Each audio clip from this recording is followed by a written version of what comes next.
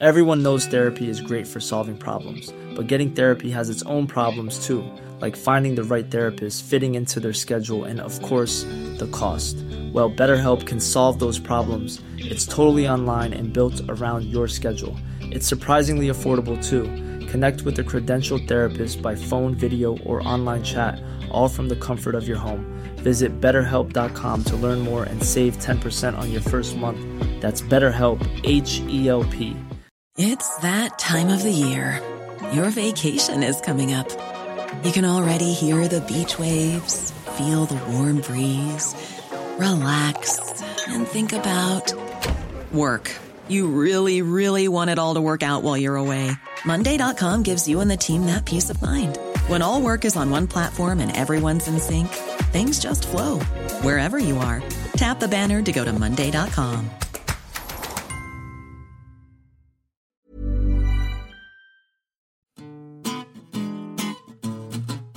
Hi, I'm Anoush. I'm Alva. And I'm Stephen. And on today's New Statesman podcast, we discuss the Chesham and Amersham by-election, and you ask us, why hasn't Cressida Dick resigned?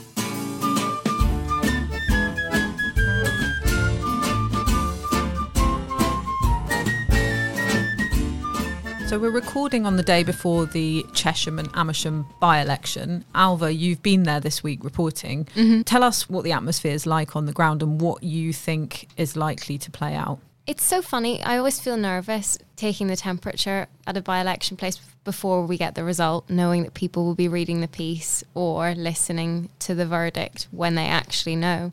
But I'm kind of guided by my experience in Hartlepool as well, and adjusting from that, where I still thought the Labour maybe would narrowly hold on to that. I think in Chesham and Amersham, which is a safe Conservative seat at the moment, and it's the by-election there is being held because Cheryl Gillen, the long-standing MP there, passed away earlier this year. I think that the Lib Dems could win there, and if they don't win, it'll be a very narrow defeat for the Conservatives. It was amazing. It was very fun to sort of experience the blue wall right after being in the red wall, and the big juxtaposition between Hartlepool and Chesham and Amersham, which really couldn't be more different in terms of, I mean, just everything. How easy it is to get a latte with a pretentious kind of milk in Chesham and Amersham compared with the centre of Hartlepool, how easy it is to get to from London, just everything about it. And it's immediately striking that these are the two places that the Conservatives are hoping to keep on to as part of their coalition, because they just couldn't be more different. I didn't speak to a single certain Conservative voter the whole time I was there. And I know that, you know, if you only speak to 30 people, that's a tiny, ridiculous sample size. That isn't to mean that I think nobody's going to be voting Conservative, but I think that it was just evidence that the Conservative vote is very soft. So I spoke to lots of people who have always been Conservative voters in this safe Conservative seat who were saying that they were now wavering towards the Liberal Democrats. Sometimes they were saying that when I was with the Lib Dem team, and other times that was when I was on my own. And so I think, you know, a solid proportion of them maybe will stick with the Conservatives, and you would expect them to. But it's still very much evidence of all of these trends that we've been talking about Conservative decline in these previously quite safe Conservative seats, that, you know, because of demographic changes and also because of the recent electoral politics of the Conservatives and their position on Brexit, are just seeing their support dwindle. I was actually very surprised how many people brought up Brexit, but that didn't stop them voting for the Conservatives last time. But they were saying that, you know, oh, well, you know, I voted Remain, and so, you know, Brexit, but also HS2, or also, you know, I'm kind of sick of Boris, this kind of thing. So it was really people testifying to this thing of the fact that the realignment of British politics post-Brexit is still clearly happening a bit, and that, I mean, it could still be that the Conservatives hold it by even a bit more than we're expecting, but I mean, their vote share will definitely fall a lot.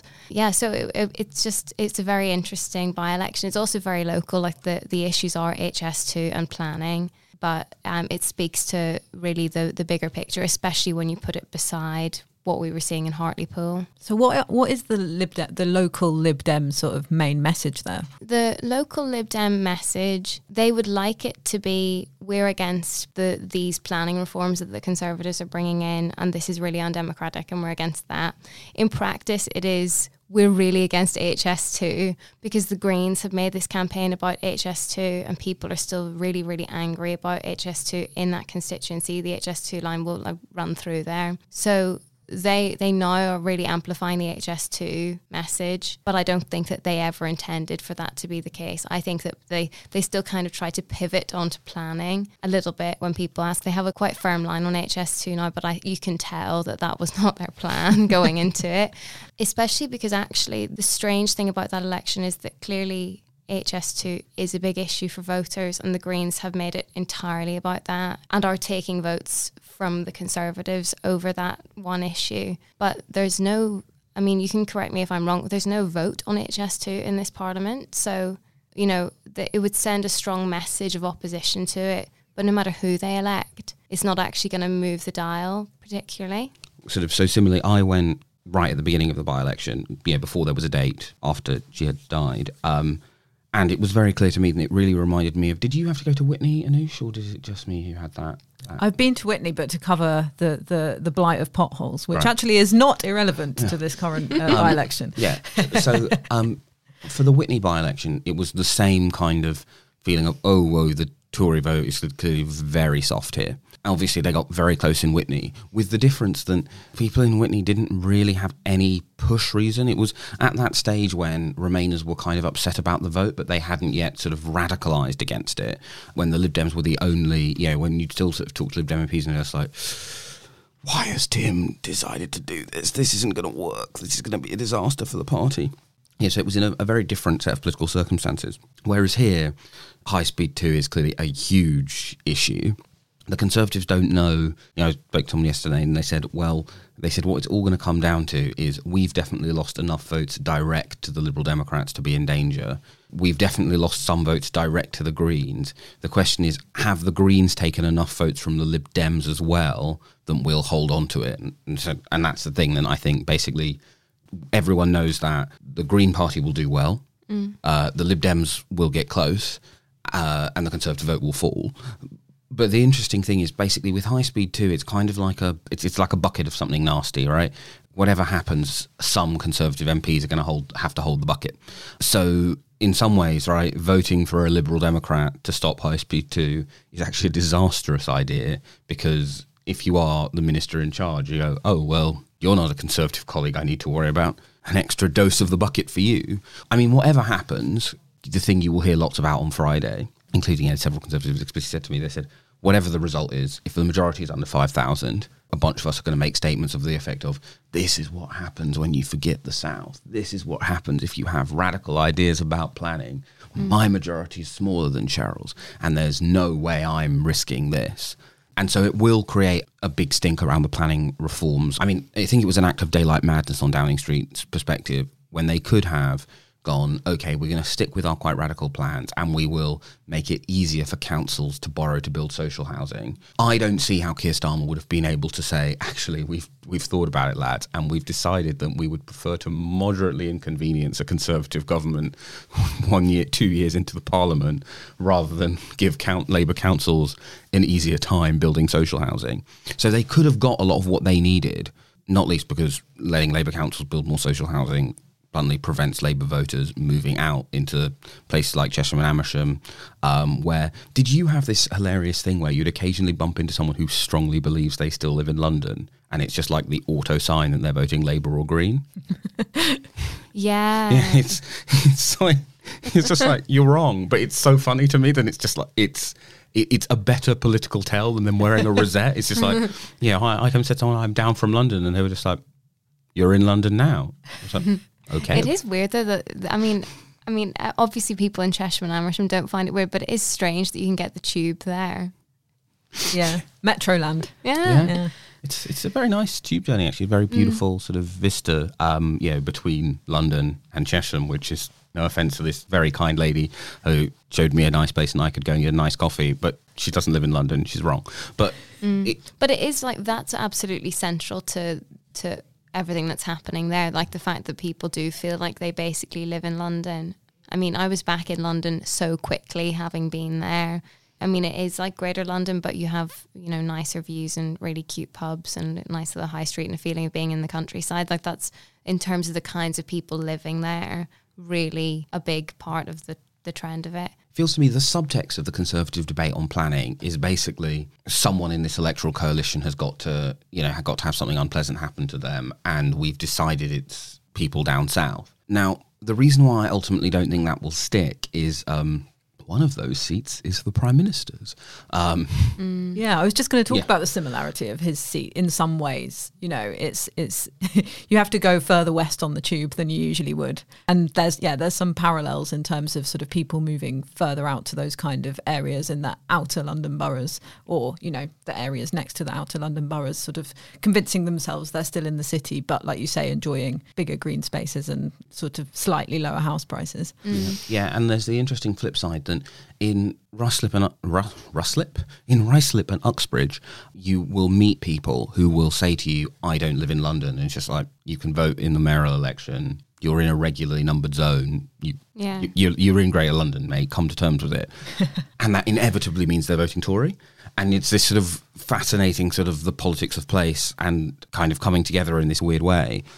But I think the thing that is going to be particularly significant about the boundary changes, which I think has mostly been not noticed by most journalists, although it has certainly been noticed by a lot of Conservative MPs, is it creates more Conservative-held marginal seats. And every part of that sentence is important.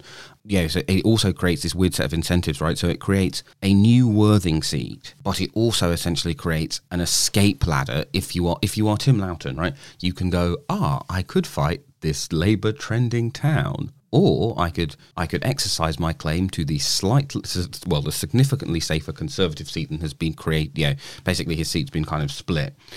At the next election, there will be lots of seats that are Conservative held but don't have an incumbent and are trending towards Labour. And if the Labour Party, I mean, obviously at the moment it feels like saying if the Labour Party, plays its cards right, it feels a bit like going, if I went to the gym every day, I could get a six-pack, right? But you can see how with the right candidate recruitment, selecting for these new seats early in the cycle, the fact that a bunch of places where you go, it's a notional Conservative majority of 4,000, but it's a majority of 4,000 because it has a bunch of people who voted Tory because they liked Peter Bottomley or they liked Tim Loughton or they liked Bim Affolami. And all of those people will, I imagine, go, I could fight this new Conservative majority of 4,000 or this new Conservative majority of 15,000. I wonder which it will be.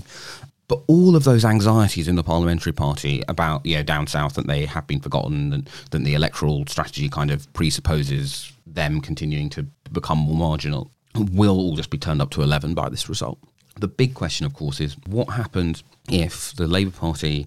Well, actually, there are a couple of scenarios in Batley and Spen which would be interesting. One is they lose Batley and Spen. The other is they win it, but George Galloway still does very well. And essentially what happens if at the end of the sort of first three by-elections of the Johnson-Starmer era, the Labour Party's lesson is, look how well we're doing with middle-class voters. Does that change any of their internal debate about how they might want to win? Because it is certainly going to change the debate within the Conservative Party about what they are and aren't willing to lose and willing to give up. I think that will be one of the interesting outcomes, depending on what happens in Batley and Spen, because it could sort of amplify anxieties in the Labour Party that perhaps haven't had as much airtime under Keir Starmer's leadership. So the Labour Muslim Network has been doing this polling that suggests that the Labour Party is losing that majority of sort of popularity it has among Muslim voters that it sort of used to be able to take for granted and rely on. That's not something perhaps that's come into the debate of left behind voters or Labour's taken people for granted over the past few months, but it could become one of the louder narratives depending on what happens in the outcome of that by-election. It is just so interesting because it feels like these different by-elections are putting the different electoral strategies of all the parties under strain, or certainly of the Conservatives and Labour. I think the Lib Dems and Greens are happy enough. I think it was very interesting, having been in Hartlepool, seeing the Conservative messaging working or not working there compared with in Hartlepool. It was different because they weren't the incumbents, even though they are obviously the incumbent government. And so they were able to sort of use this line of speaking to voters in Hartlepool, talking about them being taken for granted and the improvements that they would get. In Chesham and Amersham, it's just very interesting to see how meaningless that message is in not just a safe Conservative seat, but a seat surrounded by safe Conservative seats, under a Conservative government. This sort of, we're working on the people's priorities thing. What does that mean for people in Chesham or Amersham? And I think I was speaking to someone on the Conservative campaign yesterday, and they were just really emphasising that they're not taking any votes for granted, but that it's hard having been in government for 11 years, and that's just something you never hear from the Conservatives normally, because in Hartlepool, you could have easily have forgotten that they're in government at all, or that they arrived in government 10 minutes ago and they're going to fix everything that went wrong over the past decade. So I think that's really interesting. And then the other thing, we touched on it briefly, is actually just quite how well the Greens are doing in Chesham and Amersham. I think they're hoping to get about 10% of the vote share, which would effectively be doubling their share last time. And I took great pleasure from just how nasty the Greens and Lib Dems are being about each other there. It's just incredibly funny.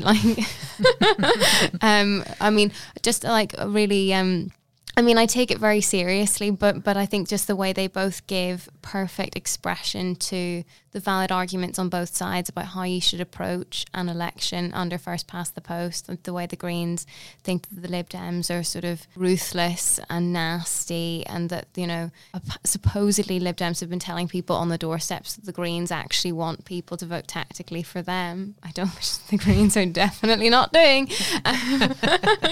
But they're so annoyed about, they see it as sort of fear mongering and scare tactics, and how it's not democratic and it's not fair. And then the Lib Dems are a bit like, when have the Greens ever taken a seat from a Conservative? We're the ones who can win it. And, sort of saying that the little party needs to wise up. And they're just so mean about each other. I find it very funny. And I think that both camps have really run the best campaigns possible, really, really professionalised campaigns. Their messaging has been really good, and you can see the Greens are very, very serious, and the way they have tailored this message to, a safe Tory seat, and they are expecting to take votes directly off the Conservatives is very interesting and quite remarkable, really. I think the really interesting thing about this by-election is, what was the central political achievement of the Vince Cable leadership? Well, obviously the biggest central achievement was he's the most electorally successful leader in Liberal Democrat history, with all those councils, the European elections, etc., etc. But from a policy perspective, it was him dragging the party mostly from its kind of pro-house building in the sheets, NIMBY in the streets. Quite literally, right? The sheets, the manifesto, the streets, the actual leaflets they put through people's doors saying, "Don't worry, there won't be any housing here." It's how completely that has just unravelled. Now he's not leader. And the fascinating thing is, there were so many people in the last leadership election, when I was going around the country, but obviously you weren't allowed to go around the country but there were so many people I would speak to in that party who'd say, the reason why I'm voting for Ed, not Layla, is we can't go back to that sort of, the housing crisis is terrible, but don't you dare build a single house in Bicester. And they said, we have to hold the line on that. And, well, that has clearly not happened. The party has properly leaned back into, look, it's first past the post. There's a certain type of voter we're targeting. That type of voter needs a robust NIMBY-ish message, and we're going to give it to them. And a lot of people are, not leaving, but they're doing the whole, I wouldn't vote Lib Dem and you shouldn't either. I'm not going down to campaign there. And I think the interesting thing is that one way or the other, right, whether they win the seat, narrowly fail to win it, this is the thing, because whatever happens, right, the NIMBY-ish anti-Tory vote will be larger than the Tory vote, even if it's split between the Greens and the Lib Dems in a way that means that the Conservatives hold the seat. The political argument for, we can't go back to cabalism will be strengthened, but that will be fiercely contested. And I realise, I'm not sure if the Lib Dems are going to be able to meet in person. But I think the floor of the conference, when it does come back, when housing policy is next debated, is going to get pretty vicious as a result of the arguments about this by-election. It's interesting. That was striking me too, because I spoke to Ed Davey and the candidate Sarah Green yesterday. And really the last time that I heard from Ed Davey at length was in his leadership acceptance speech and his whole campaign. So I had a good handle on what he had said that he was planning on doing. And I just thought it was so interesting in the context of a very local by-election, how much things that he said about what he wanted to do with his leadership are just not factors, or they're just so different when they come into contact with a real electoral race. So, I mean, the main one is actually on Brexit. I think that it did seem that not just him in particular, but in general, the Lib Dems were at a little bit of a crossroads after 2019 where they were thinking, we've become so defined by our anti-Brexit stance, and we now need to find exactly what we mean, again, what we stand for.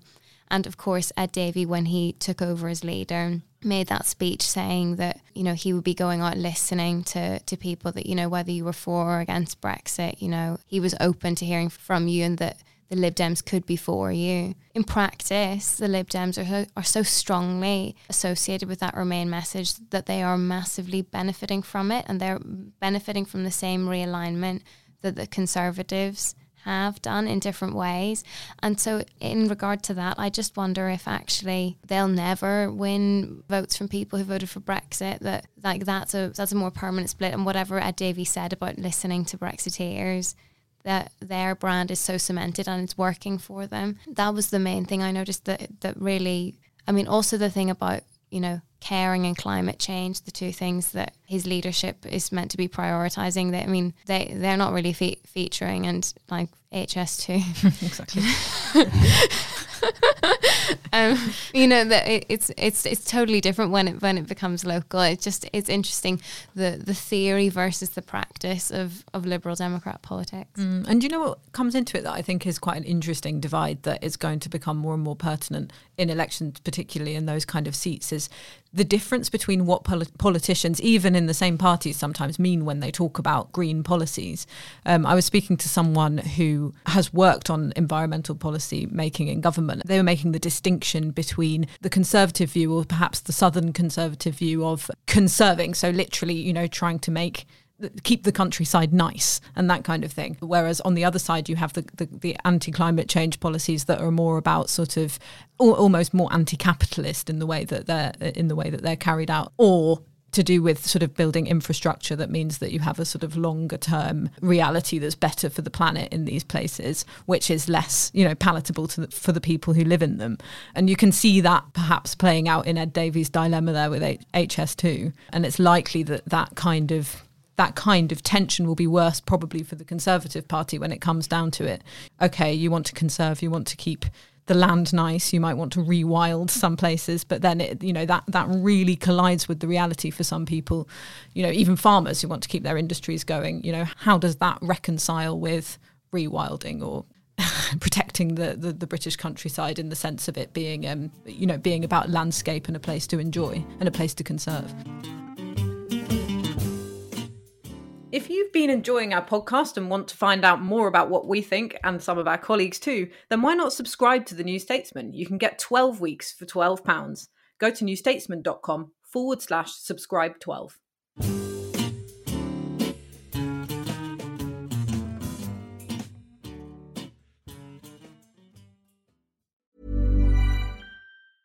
Everyone knows therapy is great for solving problems, but getting therapy has its own problems too, like finding the right therapist, fitting into their schedule, and of course, the cost.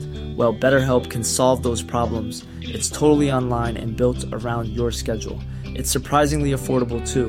Connect with a credentialed therapist by phone, video, or online chat, all from the comfort of your home. Visit BetterHelp.com to learn more and save 10% on your first month. That's BetterHelp, H-E-L-P.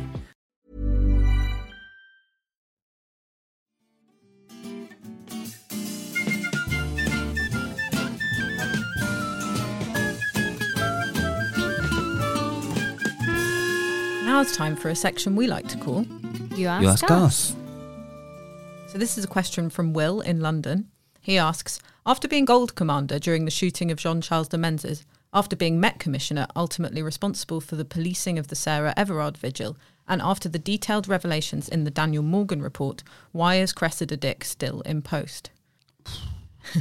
I mean, I think we should start, for people who aren't familiar with the last of that three, which is the inquiry into the investigation into the 1987 killing of Daniel Morgan, a private investigator based in the Catford area, who it has long been alleged was killed either by or with the connivance of the police, and the investigation of his killing was hampered by corruption in the police. For a variety of reasons, not least the fact that the initial investigation into his killing was inadequate, we are almost certainly never going to be able to say with confidence or definitively, who killed Daniel Morgan.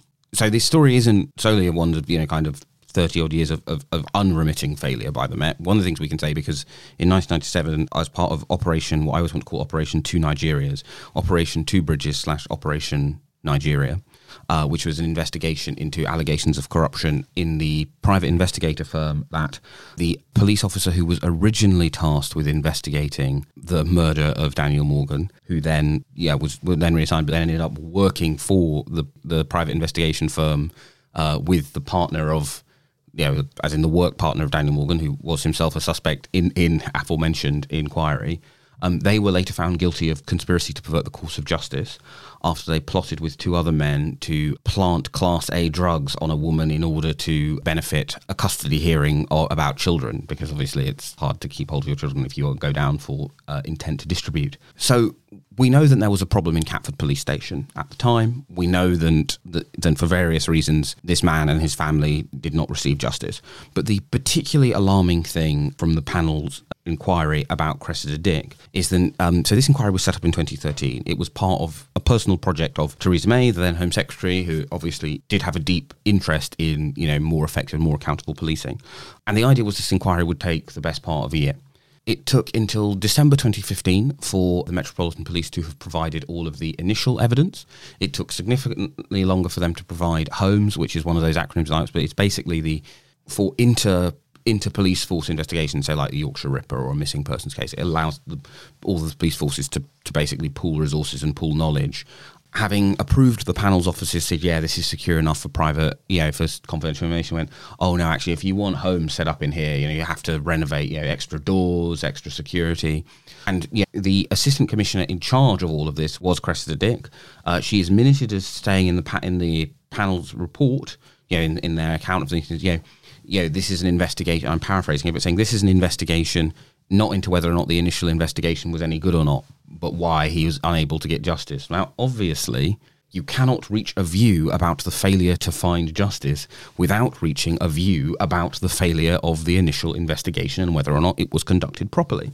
And so you have this deeply troubling attempt to delay what comes across this sort of Kafkaesque set of objections and attempts to get in the way of the evidence, which is one of the reasons why it's taken so long. So that is, the latest problem, as well as the ones that our questioner sets out very well. I think part of the problem is that those 3 problems are across the 2 remits of the Metropolitan Police, which is the United Kingdom's counter-terrorism police force, and it is the police force for London. And that creates a situation where, although I think there's a big problem that people don't know who their police and crime commissioners are, and I think it works a lot better when they're in a Met, but it is pretty clear everywhere else who the elected person whose ultimate job it is. Whereas it's just like, well, whose fault is it if Cressida Dick makes a mistake? Who's the person who should have to defend her?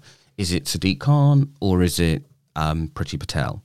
The answer in practice is both, which means the answer in practice is often neither. And I think that is a central part of the problem. Now, of course, there are other problems you can't legislate for in terms of organisational structures. Sadiq Khan has, in my view, mystifyingly said today that he has full confidence in Cressida Dick, which, I would love to hear a detailed explanation from Sadiq Khan about why that is, because it seems wholly alien to me, but fine. And the Home Secretary has been similarly lacking in boldness or any engagement with the actual problems envisaged in this report. The very fact that people are angry with both those politicians, but again, no one's quite sure who they should be pressuring more, I think is part of the problem. And it is also just, I think, highly undesirable to have the specialised, difficult and quite different challenges of counter-terror. Effective counter-terror is alien to transparency, right? The two can't go into... with the challenges of effective neighbourhood policing, which need to be rooted in communities, transparent, open, etc., etc. putting those two together is always going to be a mistake. It's not the only mistake, and I imagine we'll get much more into this. Yeah, I think you're right to talk about the accountability of the Met Commissioner. I interviewed Ian Blair. The interview's going to be coming out at the end of this month, and he was telling me about how when he was Commissioner, he was in an awkward position of having two governors because he had Labour Home Secretaries and a Conservative London Mayor to answer to. And actually, Boris Johnson did make the unprecedented move of then sort of pushing him out of his position, which makes it easier for someone like Sadiq Khan to do the same with Cressida Dick now. So that makes his position even more mystifying. But yes, he was talking about how that is a big tension in the role and how it is difficult to know who you're supposed to answer to. But it also means that you then have this very awkward position of the two parties trying to take credit for the things that the Met, so for example on counterterrorism, which was obviously a huge part of his remit back in his tenure with the 7/7 bombings and things like that, trying to take credit for what the Met were doing and trying to sort of elbow their way into the most beneficial photo opportunities and things like that, which means that the police become more and more of a political football. And we've spoken about that on this podcast before, about the way that police numbers have become, nothing but a sort of campaign slogan and part of electioneering, whereas there's very little imagination in terms of the way that politicians sort of speak about the police, particularly the Met. And, you saw that in the mess of the Sarah Everard vigil, the policing of that and the politicians' response to that as well. I mean, it was quite an unseemly spectacle. And Cressida Dick, in that situation was able to sort of, I think, get away with poor optics, at least, again. You're completely right about the lack of imagination among politicians or in the discussion around policing, which is quite unexpected. I think given that there was this entire global movement off the back of George Floyd's death, the central slogan was defund the police. And even though lots of people disagree with that as a policy strategy, you would think that, one of the tenets of that, this idea that, there are plenty of things that the police are quite ill-equipped to deal with. And maybe you would have a better mental health local response if you moved some of those responsibilities elsewhere. I'm just so struck that Keir Starmer is less vocally interested in it, because he worked in the reform of the Northern Irish Police Service, like really, really centrally. It was before he was head of public prosecutions. He was sort of a direct advisor on the human rights obligations of the new police force being set up in Northern Ireland, which is now, I think, people always find this really funny and interesting that I always bring up the Northern Irish Police, but I just think that the way, we went from RUC, a sectarian organisation, to the PSNI, which has its problems, but just is, dare I say, like head and shoulders above the Met, despite, an arguably even trickier context to be working in. The fact that Keir Starmer was so personally involved in that and interested in the complexities of policing across divided communities, with lots of sensitivities, also, layering on top of that counter-terror obligations, the human rights responsibilities and like the broader community role of police, you would think that he would be personally interested in having a more nuanced response, which would be quite good for Labour, I think. But instead, it's just, number go up, number go down. Yeah, I think, so we've had a number of questions on this topic, as we would expect. We've had several variants on, should the Metropolitan Police be put in special measures? Something which would happen to a failing school. And the thing that is, I think, really striking about that question is there is the police equivalent of Ofsted. Sadly, it's not called Ofpol, but it exists. It produces regular reports into how various police forces are doing. And the thing I think is really striking is that you broadly have a situation where the same police forces are found to do well, the same police forces are found to do badly. You see this with best use of stop and search, right? Where you have the same police forces, across a variety of different policing situations, but some are very diverse here, some are using stop and search very well, which I'm defining as stops which then lead to an arrest, and ones where both they have loads of stops and don't lead to an arrest and a very disproportionate racial skew. And there is no pressure on police forces which are underperforming to get better. The flip side is there doesn't seem to be all that much interest, mostly, in police forces that are doing well and how they could be learnt from. And I think you really see this with the police and crime commissioners, right? In 2012, both parties actually got some quite interesting candidates who had experience in policing. You had a number of independents who had experience in policing who were not who you wouldn't necessarily have expected to become Labour or Conservative MPs. And now that we've got to the end of their first 2 terms and you have a bunch of retirement, it's basically just like the kind of people who would run to be MEPs, sub-tier career politicians who are, I like the European Parliament too, listeners, and I would prefer it if people didn't treat their party lists like this, but they did. With apologies to all former MEPs tuning in. Except the MEPs who listen to this podcast. They were all from the highest draw, obviously. But you there's this weird lack of interest in it. I think there's this real problem that the underlying assumption lots of politicians have is policing will always be a bit rubbish. You can't aspire to have you can have excellent schools, you can have excellent hospitals, but with policing, just got to accept it's going to be mediocre. Now, I actually don't think that's true, but I do think that is basically the centre ground in Westminster, as it were, is, look, what can you do? Yeah, I think that's a really good point. I think treating policing as if it's separate from the public realm is quite a problem, isn't it? I mean, look at the standards that hospitals are held to as well as schools. It is really telling that even though politicians will treat this aspect of the public realm or a public service as something that needs more funding or has been underfunded when it comes down to election time, but they won't treat it like that in terms of standards in between elections, is really telling. And, sometimes you only learn about the police forces who you mentioned, Stephen, who are showing best practice in things like stop and search in reports that are trying to highlight racial injustice in policing or in the criminal justice system. Like I remember reading the Lammy review and learning, whichever police service had done the best to change the way it approaches stop and search. Why am I learning it in a review? Why aren't I learning it from some kind of, I don't know, from the inspectorate or from a central body that can actually hold these police forces to account and drive up their standards? Yeah. Although I think policing has broadly improved in lots of ways since the 70s and 80s, I think one of the backward steps is that police chiefs aren't public figures in the same way for the most part. Yeah. Now, I have interviewed Andy Burnham, also for a forthcoming issue of the New Statesman, and he, of course, has hired Stephen Watson, been very vocal, very much Andy Burnham's appointment. And one of the reasons why he wanted him was because he'd been involved in South Yorkshire Police and he had actually seen it climb on various rankings. I don't want to do this whole really important issue of policing. It's actually an opportunity for us to talk about the flaws with Keir Starmer's strategy.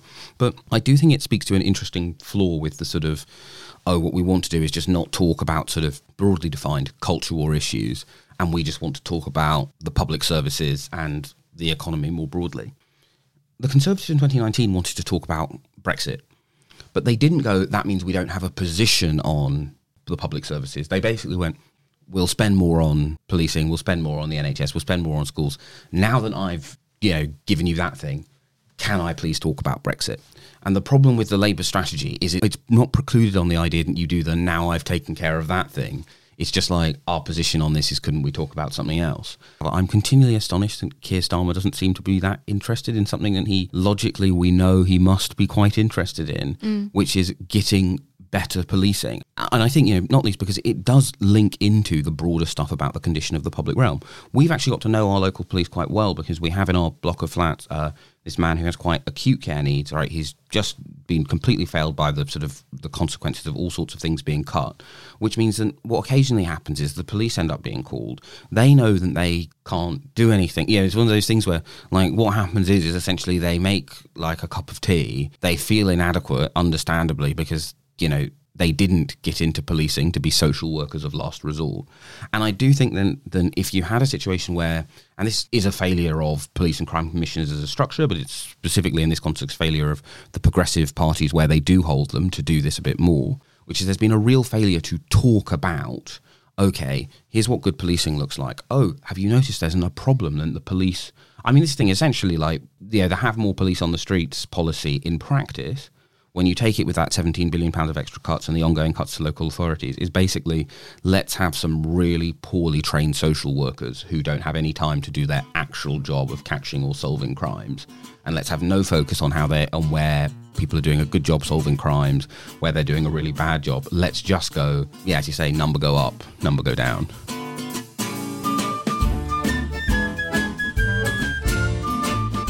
You've been listening to the New Statesman podcast with me, Anoosh Chakelian, and my colleagues Alva Ray and Stephen Bush.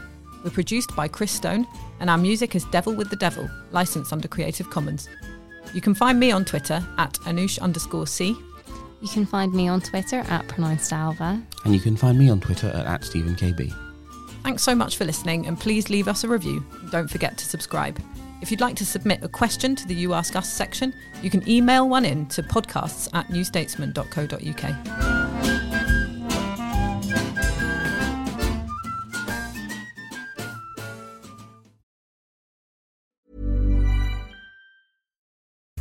Hello, Freddie here. I want to tell you about a new way you can support the New Statesman's independent journalism. Every morning I send out Morning Call, our daily newsletter covering everything you need to know about British politics. It's free to sign up, plus for just £3 a month, you'll get a recommended daily piece of ours sent to you in full, plus exclusive polling analysis from Ben Walker, a weekly update from Will Dunn, and our featured piece on Sundays. If you enjoy this podcast, you'll love Morning Call. Head to morningcall.substack.com and subscribe now. Trust in politics is broken, so can we get UK politics working again? That was the last time we were happy. 2012. I'm Beth Rigby, Sky's political editor. Join me every week with Labour's Jess Phillips and Conservative peer Ruth Davidson for some electoral dysfunction. This idea of nuance is completely left politics. Yeah. Together we'll focus on the policies that could deliver political satisfaction. Follow Electoral Dysfunction wherever you get your podcasts.